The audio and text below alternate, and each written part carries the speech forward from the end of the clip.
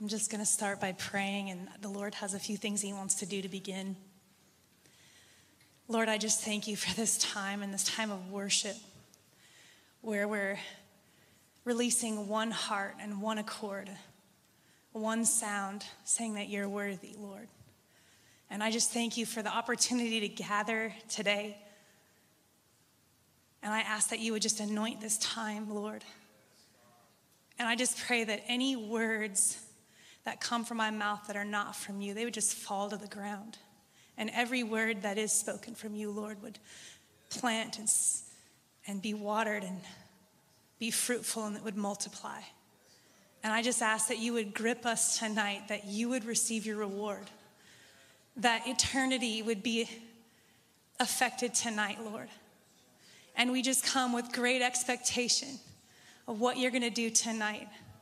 And I just pray a blessing over every person and every person listening right now. And Lord, we just love you. We love you. We just say you are truly worthy of it all. In Jesus' name, amen. Amen. Well, I woke up yesterday morning in a dream, and it happened again today. And when I woke up, the Lord kept saying, my power will be present to heal. My power will be present to heal. And this morning it happened again, and so I want to tell you that his power is present to heal. And I want to start with this. I actually had, in my dream, I saw myself asking who needs healing and people standing and being healed. And so I'm just going to start in obedience with that. So if you need healing in your body, I want you to stand to your feet right now.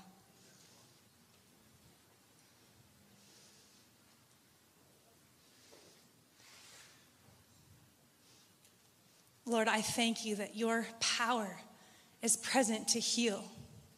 And you see every person. Yeah, if you're around these people, you can just extend a hand and pray and join me.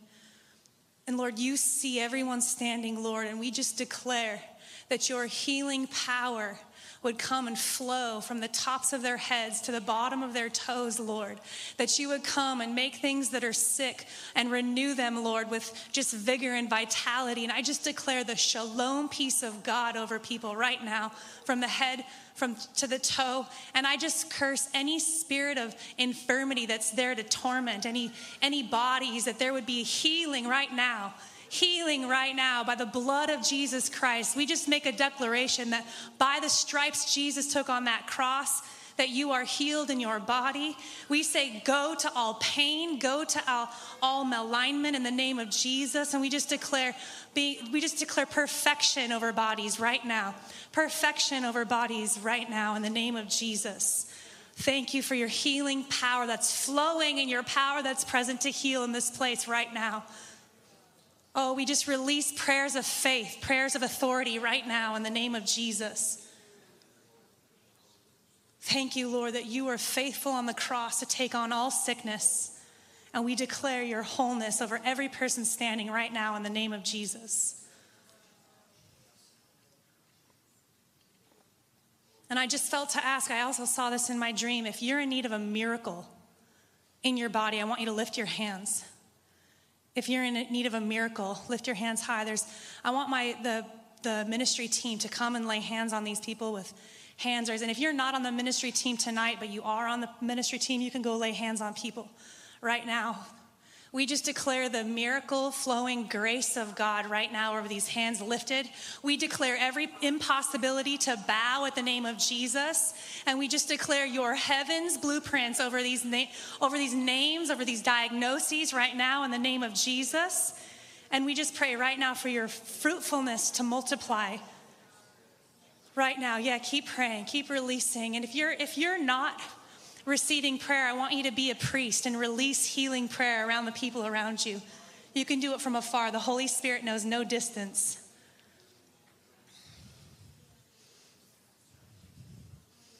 Thank you, Lord. Thank you, Lord. Thank you, Lord. I just release testimonies of miracles right now. Every hand raised. Every hand raised, that the faithfulness of Jesus Christ would be their banner. Jehovah Shalom, Jehovah Rapha in their midst, over their lives, over their bodies right now in the name of Jesus.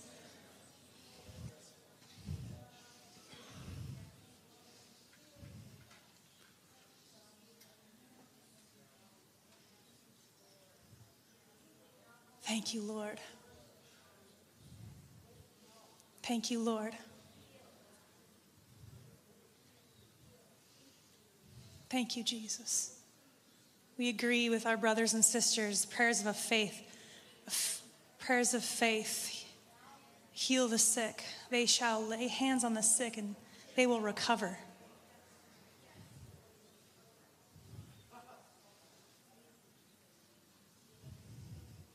Does anyone have a kidney diagnosis? Kidney. Steve, that's you. Anybody else? Just release prayers of healing over your kidneys, Steve, in the name of Jesus. We just declare the life of God, that those kidneys will come into rightful function right now in the name of Jesus, that every blood, all the blood would be detoxified perfectly. We just declare right now a new kidney in his body right now in the name of Jesus. And we thank you, Lord, that you're touching him right now in the name of Jesus. I thank you, Lord, that your power is present to heal him now. In Jesus' name. In Jesus' name. I wasn't planning on saying this, but does anyone feel a shift right now already? Just wave at. Nice. Come on. Pain is gone in your body? Yes. Anybody else feel a shift? Back there, over here. Come on. Thank you, Jesus. Yes. Come on.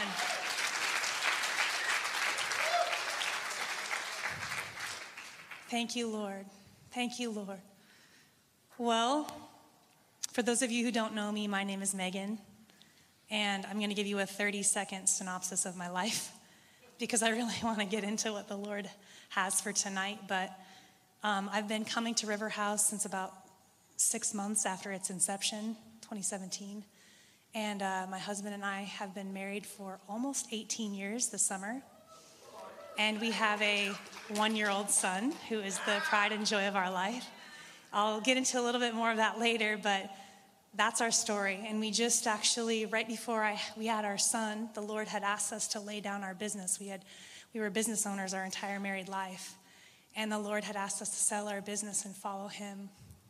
And so we're counting the cost and laying down the things that we hold valuable in our hearts to serve the King of Glory in greater measures. And that's the journey of faith, right? So we're in it. We're in it to win it right now. So I want to just kind of briefly give you an introduction of tonight. And as you know, that our church has been in this Reformation. And we're shifting into this new paradigm. And I know months ago, Jordan had said we're moving into an apostolic paradigm. And many of us are still discovering what that means, but there's a shift happening. And it's been happening for a couple of years, but there's been a real acceleration since November. And we've been worshiping longer than normal. We've been pressing into the heart of God, and God's really been purifying so much in our midst. And the question I believe he's confronting all of our hearts is, why are you here? And there's a beautiful thing awakening in the heart of his people that we're saying, we're here for you, Lord. And everything else we get is a bonus. And it's so beautiful because Sundays are my favorite days of the week. How about you guys? There's a culmination of the secret place times we have with the Lord. And then Sundays, there's this anticipation of what's God going to do? How are we going to worship? How am I going to give the Lord all that I am and all that I love about him? And there's something so beautiful, and the Lord's starting to increase this expectation. And I know that in his heart is that we'd be known as a house of glory. And he's wanting us to have a reputation for his glory.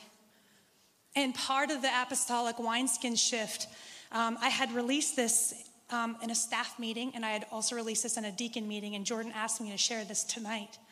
But part of the apostolic wineskin shift is what's called the fivefold ministry. And oftentimes we don't hear this a lot, and I'm just going to give you a brief history.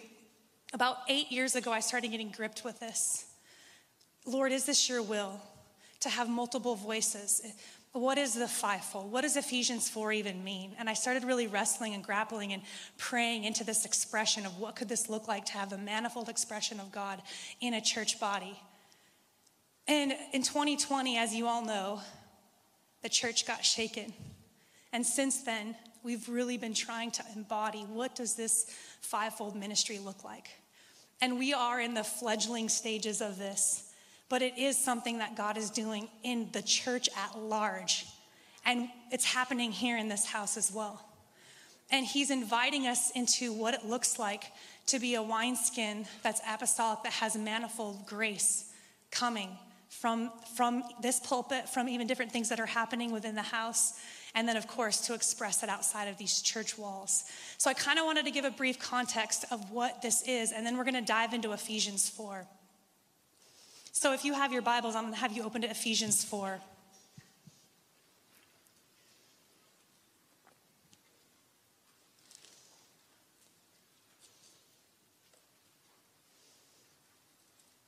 So before I read about this,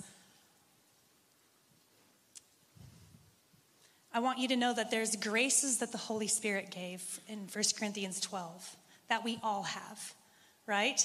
And now this is talking about building the government of the church. So this is specifically to the building of the church, and the Lord is such a genius in his building. And so I'm going to explain as we go, but let's start in verse 7. So Ephesians 4, verse 7. But to each one of us, grace was given according to the measure of Christ's gift. Therefore, he says, when he ascended on high, he led captivity captive and gave gifts to men. Now this, he ascended, what does it mean but that he also first descended in the lower parts of the earth? He who descended is also the one who ascended far above all the heavens, that he might fill all things. And this is talking about Jesus, verse 11. And he himself, Jesus, gave some to be apostles, some prophets, some evangelists, some pastors and teachers for the equipping of the saints, for the work of ministry, for the edifying of the body of Christ, till we all come to the unity of the faith and of the knowledge of the Son of God, to a perfect man, to the measure of stature of the fullness of Christ, that we should no longer be children tossed to and fro and carried about with every wind of doctrine by the trickery of men in the cunning craftiness of deceitful plotting, but speaking the truth in love may grow up in all things into him who's the head, from Christ, from whom the whole body joint and knit together by what every joint supplies. I'm going to stop there. So the fivefold ministry is something that Jesus, when he was risen from the dead, when he ascended, he gave gifts to men. And so he gave the Holy Spirit to all of us. But he said, hey, I'm going to leave. And now in order to express me, I'm going to give you what's called the fivefold ministry so that you can do your best at attempting to bring a fuller expression of who I am. And let me just be clear. If we were to take all the apostles, all the prophets, all five ministries of every person that's called in the world and put them all together, we would never even come close to the expression of Jesus. Only he's the one that can walk in all five of these. But this is his blueprint, and he's saying, hey, listen, I'm going to give you a government to build your church on so that the manifold grace of my life can be expressed. And so every grace is gifted to illuminate a different face and side of Jesus' heart. And so it's super important that we understand what each gift is, all right? So I'm going to tell you a little bit about why the Lord set up the fivefold. According to Ephesians 4, it's to edify the body.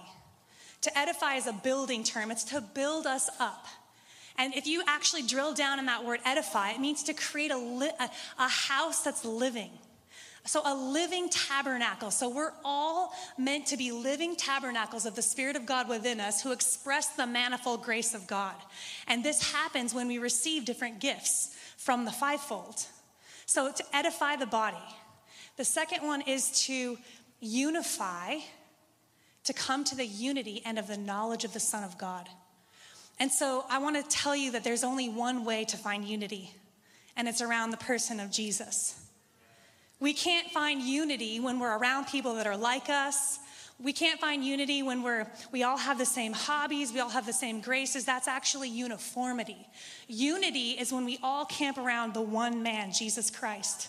And so every gift points us to the man, and then we grow in the knowledge of him. So that's the only way we unify. We actually, you'll see some places that have one voice and they all look and sound alike. And we call that unity. That's not unity. Unity is actually sitting in the tension of the different graces, and all saying, hey, we're going to honor and respect the side of Jesus that you illuminate. So the unity, and the other reason why we need the fivefold is to help us grow up to a perfect man. That means mature.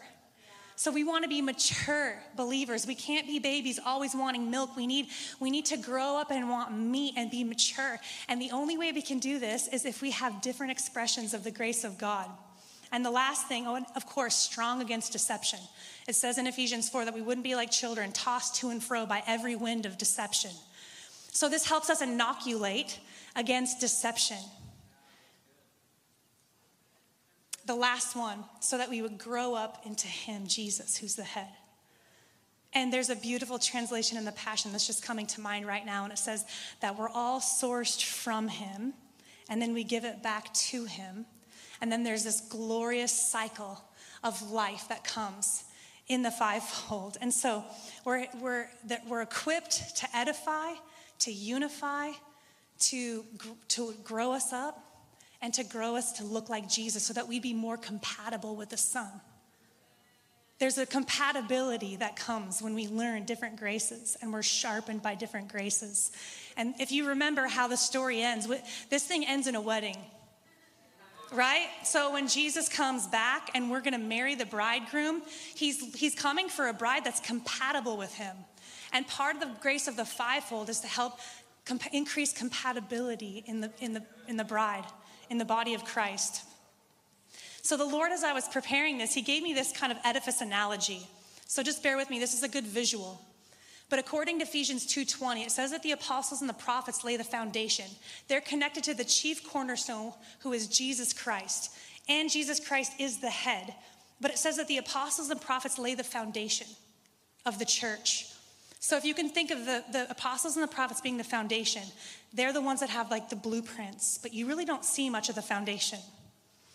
The pastoral grace would be like the walls.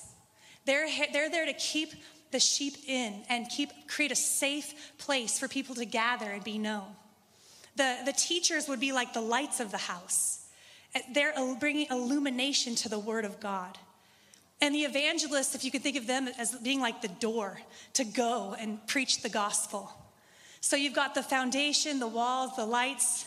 It's kind of a rudimentary analogy, but it's a good visual of what each grace brings. So I want to drill down into each grace and help us bring understanding to each grace so that you kind of can recognize the grace on people's lives and know what's going to happen. Grace determines function. So if you know someone's grace, you know the function, how the side of God they're going to illuminate, and then how to pull on it. And even have expectations that are congruent with that. So let's talk about the apostle. The apostle is our blueprint person. They are the architects of God. They get blueprints from God to build a church. They think global, they think kingdom over congregation, which is why most apostolic leaders have multiple congregations that they're sent out to. They send and come back. That's why even last week we saw River House. Oh, I almost said it.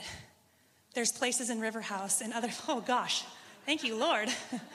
I asked him to circumcise my tongue. That was one right there. We have places in other parts of the world that are also River House because an apostle thinks global. They carry a burden for every soul and to see priests be sent out as ambassadors into every sphere. They export the kingdom of God. And so an apostle is someone who's a blueprint person. And they carry a big vision, a grand vision, often bigger than the personnel they have around them. And the apostle, if you were to ask the apostle, if you could sum up church in one word, they would say, time to mature and send. And you would see an apostle starting things in church like how to get equipped and discipled and how to get them sent out. You would see an apostle really getting a heart for the nations, sometimes even before the local church is built up, but it's congruent. It's like having two kids where you love them both, but they're just different, right? And the tagline of an apostle would be, church is a place to get trained up and sent out. The prophet is the mouthpiece of God. They're connected deeply to the voice of God and heaven itself.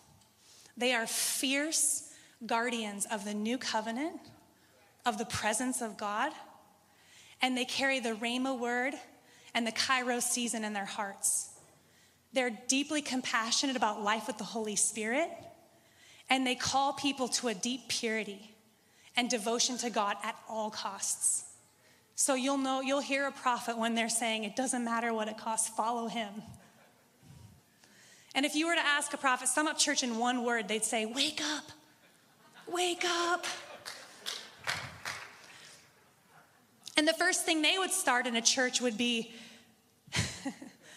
probably Holy Spirit classes, worship, long worship. Usually to a prophet, longer is better.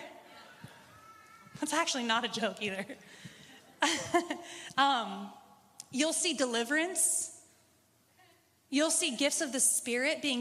A prophet will train and equip the people to hear the voice of God and move in the gifts of the Spirit. So if you were to ask a prophet, what's the tagline of the church? It would be to be filled up and encounter God. The evangelist. The evangelist reveals the truth of God. So when Jesus said, I'm the way, the truth, or not, that's the teacher. I'm going to go to the teacher, sorry. The teacher. When Jesus said, I'm the way, the truth, and the life, the teacher carries the truth of God. And they want the word of God inscribed upon our hearts. They carry a genuine desire for people to be discipled in the word of God. Teachers have a very strong conviction with sound doctrine and the way things are conveyed in the word of God. When a teacher is teaching, you get rooted in the word. You get rooted and grounded in your life. You get stable because you're knowing the word of God.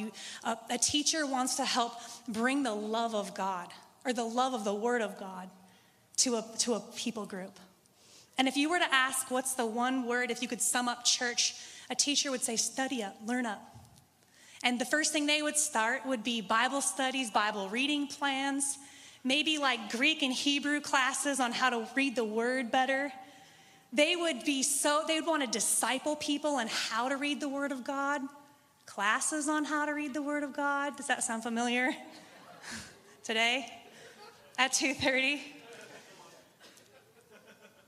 That wasn't a shameless plug, Benji. And the tagline of a teacher would say, church is a place to learn the word of God and get rooted in the word of God. The pastors are the walls of the church. They carry a deep conviction for healing, for healthy people, healthy souls, healthy marriages, healthy families. They carry a deep connection with people, and they want church to be a place where you're known and you're seen by people. They carry a deep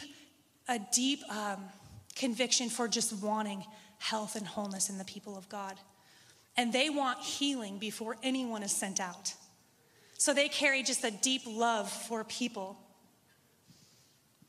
And pastors create healthy, balanced, safe places in church. And if you were to ask the pastor what's one word for the church, they would say heal up. And the first thing they would start are house churches,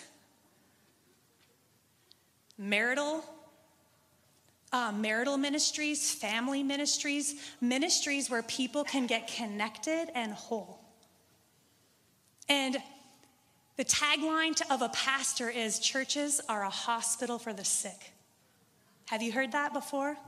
That's the beautiful grace of a pastor.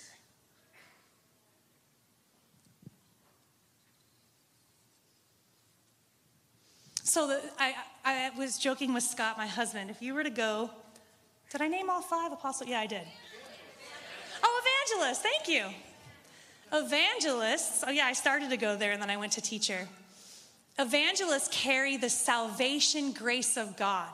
Where the evangelist is, there's joy of salvation. There's movement. There's people that are like, I just got born again yesterday, and it just sparks something beautiful in you. Yeah, I remember that day. That was so glorious. Wow. There's joy. Evangelists are usually very charismatic. They're good storytellers because the people outside of the church walls are, by grace, designed to draw people to themselves so that they can win people to the Lord. So oftentimes you'll see an evangelist based on who they are in the marketplace. And you'll see an evangelist moving in power and signs because healing evangelism, power evangelism is usually something God graces the evangelist with. So the evangelist carries the one word, if you were to ask them, what's church about? They'd say, giddy up. It's time to go. And I joke around that the first thing they would start would be, of course, to train up people to go share the gospel. And they would really have discipleship where we catch the go of the gospel. And I joke that they would probably eliminate all padding in chairs so that people don't get too comfortable in church. And they'd want to stop church early to go out and share the gospel, right? So that's the beauty of the evangelist. There's so much more. And I hope you know that these are generalizations. You can't possibly describe every gift in detail. But if you were to go to each one of the graces for marriage help, let's say your marriage is in trouble, you would get 5 completely different answers, right? So you go to the apostle, hey, I need some marriage help. And this was actually Danny Silk. Have you guys seen the parody on the Fivefold Danny Silk did like 10 years ago? Well, he jokes around that every answer that the apostle gives is just Shabbat. They just pray in the Spirit over you until you fall out. And so I'm just going to use that. The apostle would just say Shabbat to the married couple and just say, stay down until you get that. And by the way, you're called to the nations. And if you go to a prophet for marital help, they'll probably set you up with deliverance. They'll probably get you filled with the Spirit. And instead of a date night, they'd have you encounter the Lord together. They'd call that date night, actually, where you encounter the Lord together. And they'd cast vision, too. If I were to go to the pastor, they'd say, let's get you in the How We Love class. Let's get you one-on-one. Let's get you some marital help. They would come and get just this beautifully nurturing space to just be messy and let's figure out what's going on there. Isn't that beautiful? And then you go to a teacher and they'd say, you just need to read Ephesians 5. And wife, you need to read Proverbs 31. No, I'm just kidding. And then the evangelist would say, who cares? Go out and spread the gospel.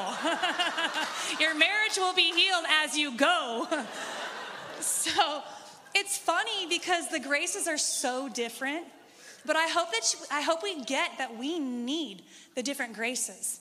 Without the teacher, we're not grounded in the word. Without the prophet, we don't hear what the Lord's saying now. We can have so many spiritual gifts, but if we don't have the pastoral grace, we can be bleeding internally and hurting people, right? So it's such a beautiful mystery that Jesus is like, hey, I'm going to ascend and I'm going to give you 5 graces now.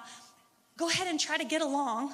Go ahead and try to stay unified. And I want you to really pull on these graces that might rub you. Right? Like you might have the gift of mercy and really resonate with the pastor. And the prophet might sound like a clanging cymbal because they're like an alarm clock, right? And you might not resonate. There's a rub there.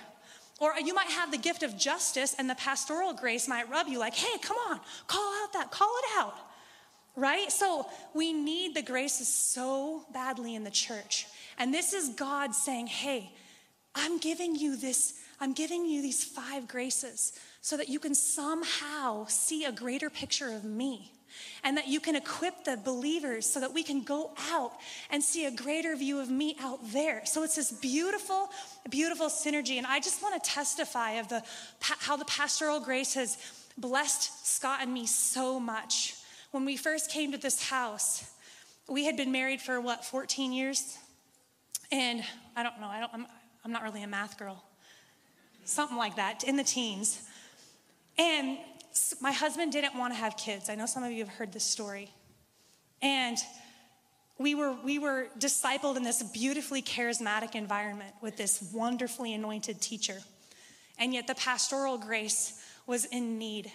And when we came here, people started asking us our story. And we literally had never shared our story. It's something that I had really borne by myself with the Lord and with close friends. And the pastoral grace on this house really softened my husband's heart and opened it up. And he was able to share a story with someone, actually Mark, for the first time. I'd never heard him share his story. And once Scott shared his story, then the prophetic grace came around and slapped us upside the head, and we got 5 prophetic words in 1 week before my 40th birthday. And when I was 30, I had a vision that I would be 40 and we'd be celebrating new life. And all through my 30s, I held on to this word, and the pastoral grace got to Scott. We'd had prophetic words before, but there was something so beautifully soft about the connection. And then the night before my 40th, the 2 nights before my 40th birthday, we got the 5th prophetic word that said the same thing: the time is now to start a family. And on my 40th birthday, I got a card that said, let's do this, let's start a family, which is why I have a 1-year-old. And I'm gonna be 44 next month. But that's why we need the different graces. Otherwise, we don't have the beautiful expression. And there's this burden that the Lord gave me, that he would receive reward for his suffering. And part of his suffering when he ascended was to give these gifts to the church. And so I want just to kind of create this value system for different people on the pulpit. And so I'm going to touch that, but I just want you to know that even with the fivefold, even with mature expressions, which we're still growing in our expression, we only see in part. And when the flock often looks like the shepherd or the person who's leading the church, if there's only one grace, we are deceived. And if we think that our part is the only part, we're also deceived. And so I want to tell us that there's blind spots in every single solitary grace. There's only, we see in part, so there's parts that we can't possibly see. And so I want to just touch this because this can also look like the flock. We can bear the same blind spots of the people that lead us. And so I just want to put this out there, and I want you to allow the Holy Spirit just to speak to you about the necessity of these different gifts. The apostles' blind spot is they have fire for revival. They have this grace for wanting to go and have the gospel of the kingdom preached everywhere. And oftentimes, and thankfully this is not the case with Jordan, but oftentimes with the apostolic grace, their families are left behind. And you'll see them building, and their families are nowhere close. And often their soul is even neglected. And the prophet, huge blind spot of the prophet is independence. Because the prophets hear the voice of God. So why would we need people? Why would I need to submit to authority when I have the authority speaking so clearly to me? So that's a huge blind spot. And sometimes the prophet's head is so in heaven that we forget that people have needs. It's true. And the pastors are so bent on healing that the blind spot is then church becomes catered around people. And it's soul-led and not spirit-led.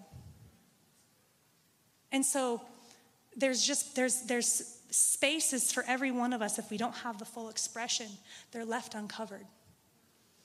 The evangelist, the teacher can be dry. They can teach line upon line, precept upon precept, but it not be the rhema word of God. And oftentimes the core value of a teacher is knowledge, but knowledge without experience is pharisaical in nature. And so the Lord is actually marrying all of these things: the teacher with the Holy Spirit, the prophet with the care for people, the apostle with the family going with, the pastor with the Shaba Kawasaki power. The evangelist, the blind spot is that there's immaturity because we're always going, and there's no discipleship, and we go a mile wide and only an inch deep. And so the Lord is inviting even the evangelistic expression to have discipleship, have maturity. So what's the key? The key is humility. Humility is the glue between the different giftings. It's the glue. The last line of Proverbs 15 says, before honor, which that word honor is the kabod glory of God.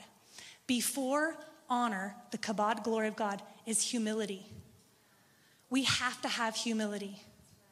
And you know what? Humility inoculates us from offense. And I'm telling you, because I love you, that offense is seeping into our midst, and it's coming only to steal, kill, and destroy.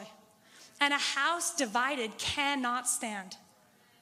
And offense really closes us off to receive the grace of God. And I was talking with AJ, and he said something so beautiful. He said, to reject a grace of God is to reject Jesus himself. It's like, ooh, that is good. That is good. And so how do you honor? How do you honor? You come so hungry because even a morsel is satisfying to someone who's hungry. And this isn't to say that we just accept anything that comes that's like it's of God's word. I felt the Lord say, charge my people to be like the Bereans. And in Acts 17, Paul and Silas leave Thessalonica to go to Berea, and they find the Bereans. It says that they received the word with readiness of mind, which means like a zeal and a hunger in our spirit. And then they searched the word to see if what Paul said was true. So I'm charging you, be like the Bereans and search it out for yourself, right? Like, we're not saying that you need to accept everything that comes up here, but we are saying there's something so beautiful about the grace of God and the different giftings. And so be like the Bereans. Why do we need to know this? I actually had another dream, and one of you in here was saying, why do I even need to know this? Why is it important for me to know the fivefold? And in my dream, I said, that's a really good question. And I started to just say this, because God is bringing a reformation to the church, and we have to be where he is. We have to be in step with what he's doing. We have to be congruent. And church, there is something so beautiful about a manifold expression of God that God is inviting us into. And it takes all of us to press into the glory of God. It takes all of us. There are no longer are the days when Moses climbs the hill by himself and the Israelites stay at the bottom. God is saying, will you all come? Will you all press in? Would you all come and lift me high and glorify my name and exalt me, because simply I'm worthy. And it's going to take a company of us to press in for the glory of God. And we can feel the swell in the spirit that God is wanting to move even more mightily in our midst. And he's saying, would you all come? And there's this story that I read, and it's a biography of an intercessor named Rees Howells. And he was a man that was born again in the Welsh revival in the early 1900s. And he led meetings. And this one particular meeting, he was walking to a meeting, and his best friend was going to lead the meeting. And they're walking together to this meeting. And for some reason, the best friend couldn't lead. And so he's walking to the meeting, and he's thinking, Lord, what are you going to do tonight? Like, what do you want me to do? And the Lord rebuked him, and he said, you don't have a burden. And he said, you're right, Lord, I don't have a burden. And he said, anytime you gather, whether you're leading or whether you're just coming, come with a burden. And that hit me in my spirit so deep. And I'm telling you, would you come with a burden? Would you allow a burden to swell in your spirit? And when you come here, there's a burden of God on our hearts. And a burden is, I have something to give to you, God.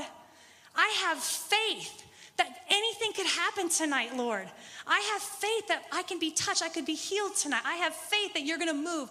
I have faith because I'm going to be with a company of believers that are all pressing in together. And I'm just imploring us, can you come with a burden? Can you come with a burden?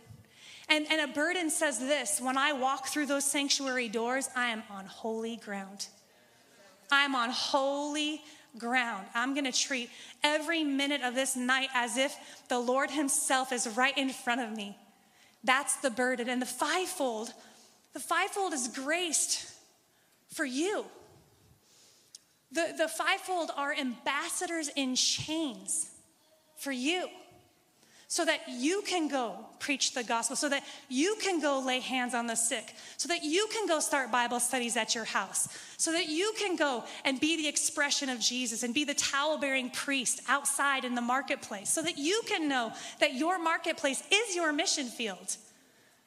This is the purpose of the fivefold, is so that we can all be equipped and be sent and be so knowing we're in the will of God. Knowing we're in the will of God. And there's this burden on the Lord's heart to make us more compatible with him. And a manifold expression will help us be more compatible with him. And if you think about us becoming living tabernacles with the manifold expression of God, there's a prayer in my heart that's at the end of Ezekiel. It's the last 4 words. The Lord is there. And the name for God is Jehovah Shammah.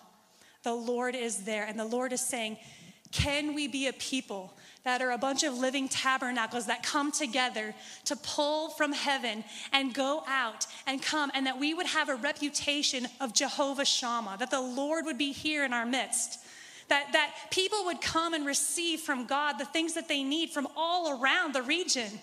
And this is what he's asking. This is what he's saying. He's saying, will you be a people that allows the living tabernacle of Jesus to expand in yourself, so that Ephesians 3 could happen, that we would be the manifold expression, the church, and it would be made known to the principalities and rulers in heavenly places, and that we would shift not even just this region, but even this country and other countries where we have our fingerprints and where we're sent. And last week, something so beautiful happened. Many of you were marked to go. Many of you were marked as missionaries. That is the DNA of an apostolic church. But I'm telling you, it doesn't have to be another country. It could be your school. It could be your marketplace. And so I want us to burn with this. Burn with, Lord, do whatever it takes in me to be compatible with you.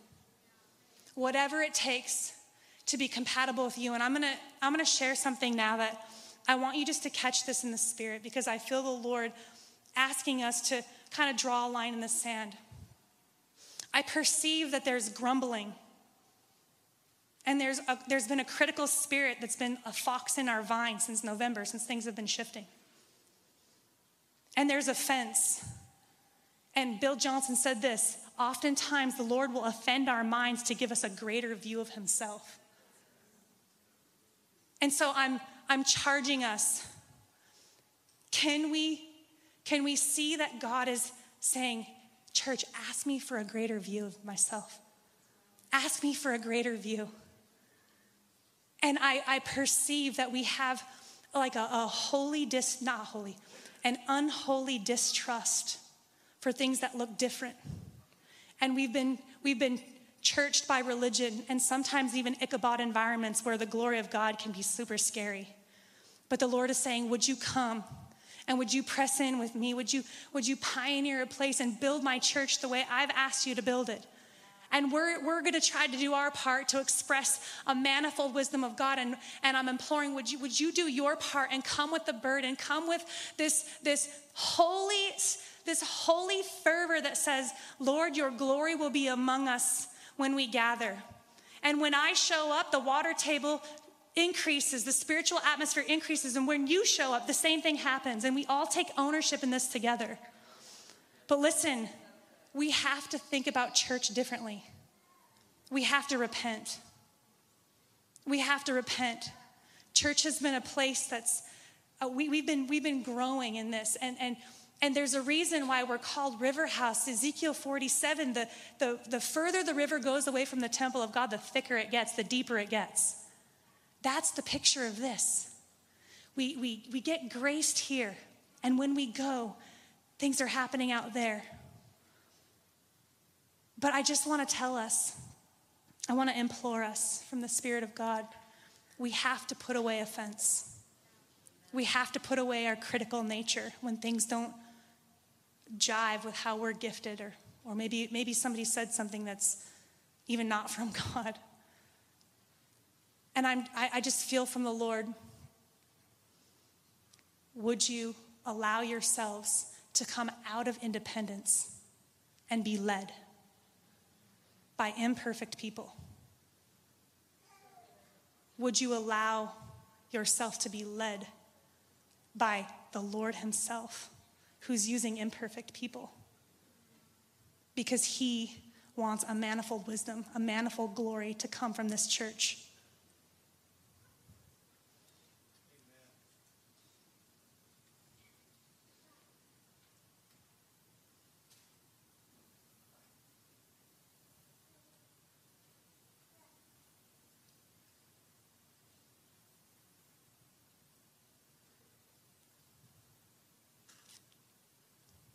I feel the Lord calling people out of camping around people that are only like us into an expression that sharpens, into expressions that challenge us, that offend us, so that he can receive greater glory.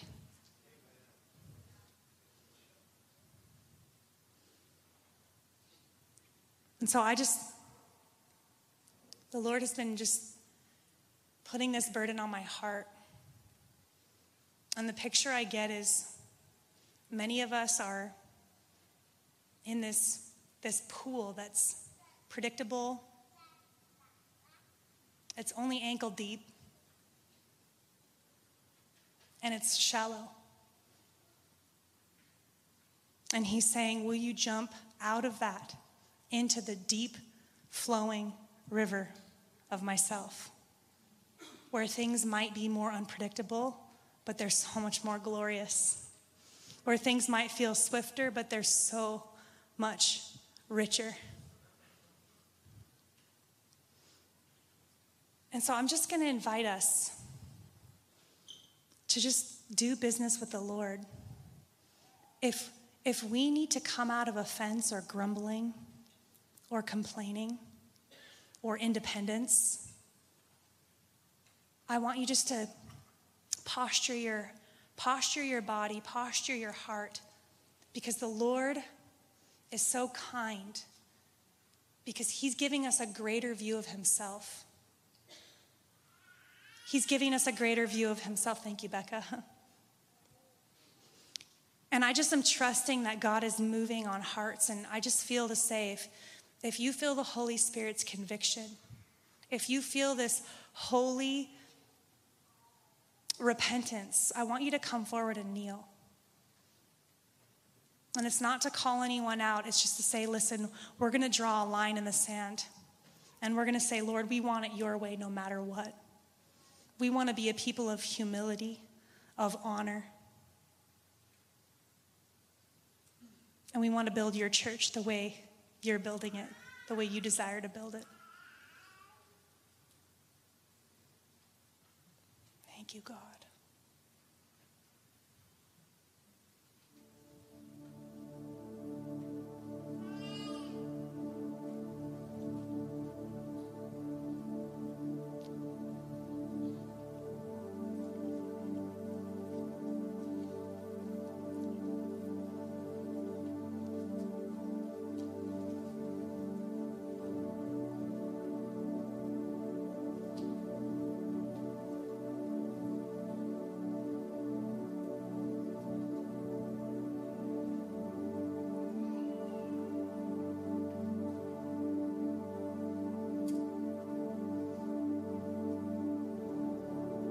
Lord is bringing liberty.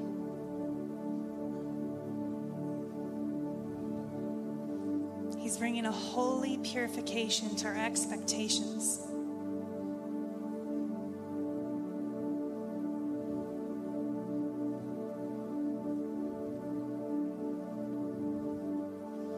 Lord, we want to build your church your way. We want you to build the church, and we just declare that the gates of hell will not prevail.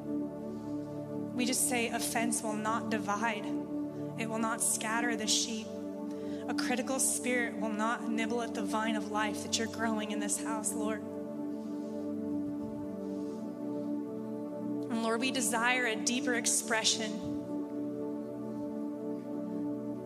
deeper expression of you, Lord, a deeper experience of you, Lord. And I just hear your holy invitation to jump out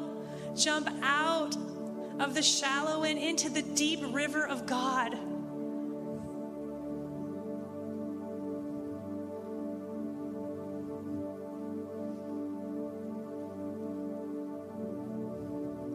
And I just speak to the distrust and just pray, Lord, you would start creating bridges and bonds, Lord, where there's been distrust and seeds of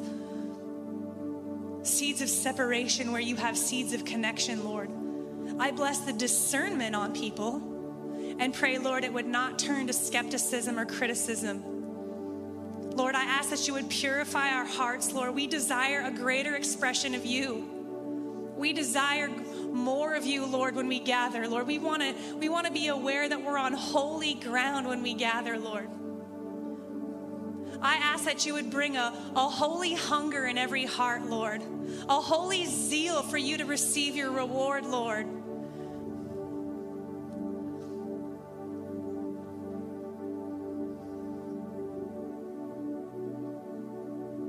Fill us with your zeal, Lord. Fill us with your fervor, Lord. Fill us with deep, lovesick hunger.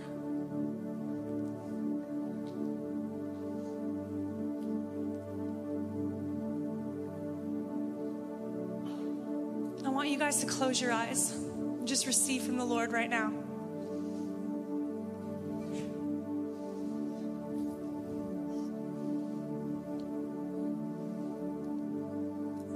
Lord, we're asking right now that you would create a company of living tabernacles who make the manifold wisdom of God.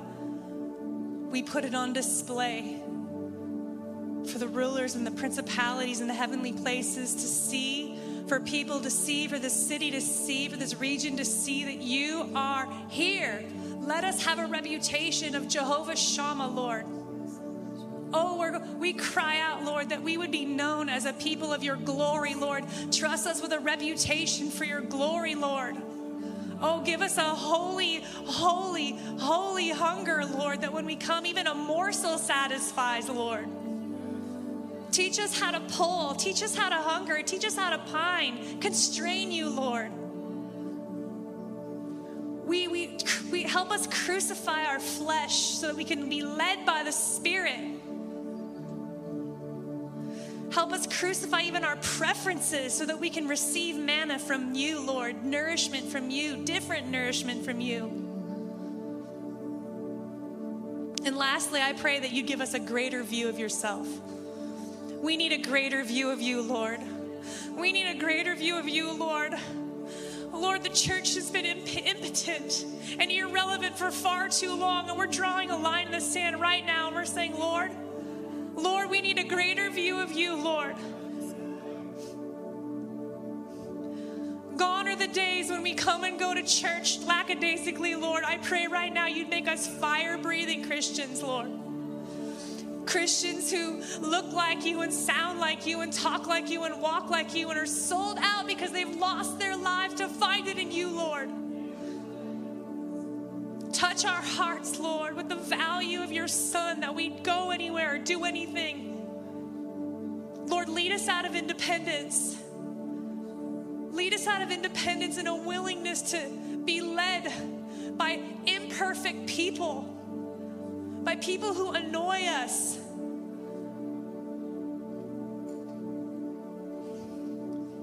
We just want you. Hear our hearts cry, Lord. Every person that's forward, I pray you touch, Lord, touch, Lord, touch, Lord. Bring bridges, Lord, where there's been disconnection, Lord. I see you building bridges, Lord, in hearts. Connection where there's been disconnection, Lord. And I just thank you, Lord, that you are coming and you're awakening a manifold expression, Lord.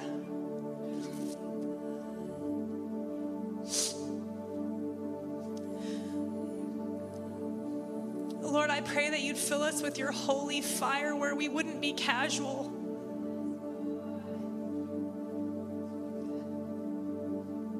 We would find holy what you find holy. We would give value to what you have value to. touch us with the fear of you. The fear of you, I pray. Touch us with the fear of the Lord.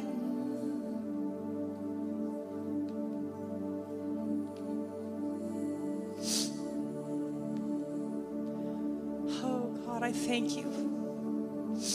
Thank you. Thank you, Lord. Thank you, Jesus.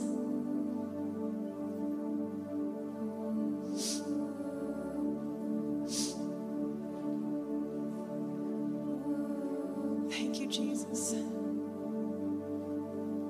Make us complete.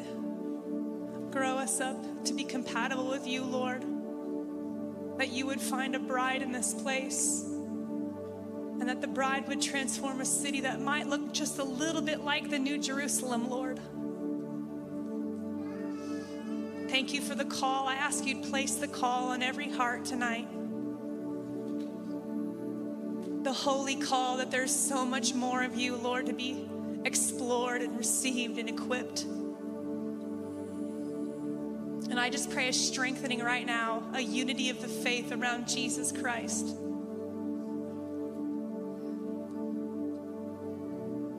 Lord, make us addicted to the spirit of revelation that when we gather on Sundays, we're just spilling out your goodness.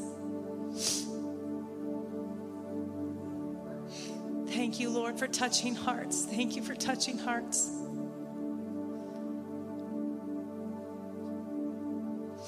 Help us value church the way you do, Lord. Help us value the gathering of the brethren the way you do, Lord. And I pray lastly that you would create in us a holy expectation and a holy faith.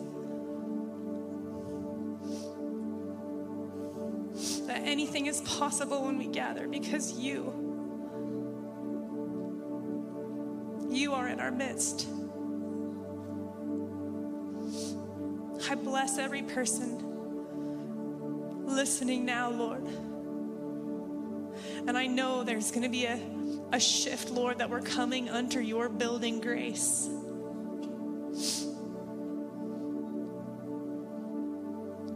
I thank you, Lord, for every person in this room and bless them from head to toe. And pray you would be glorified in our midst. In Jesus' name. In Jesus' name, amen. Amen. The ministry team is going to be up here. If you have any other ministry needs that weren't taken care of, we'd love to pray for you. But I ask that you would keep this a holy space. If you want to chat, just go ahead and head out in the lobby. If you need a touch from God, our team is ready to do that for you. But be blessed tonight. Love you guys.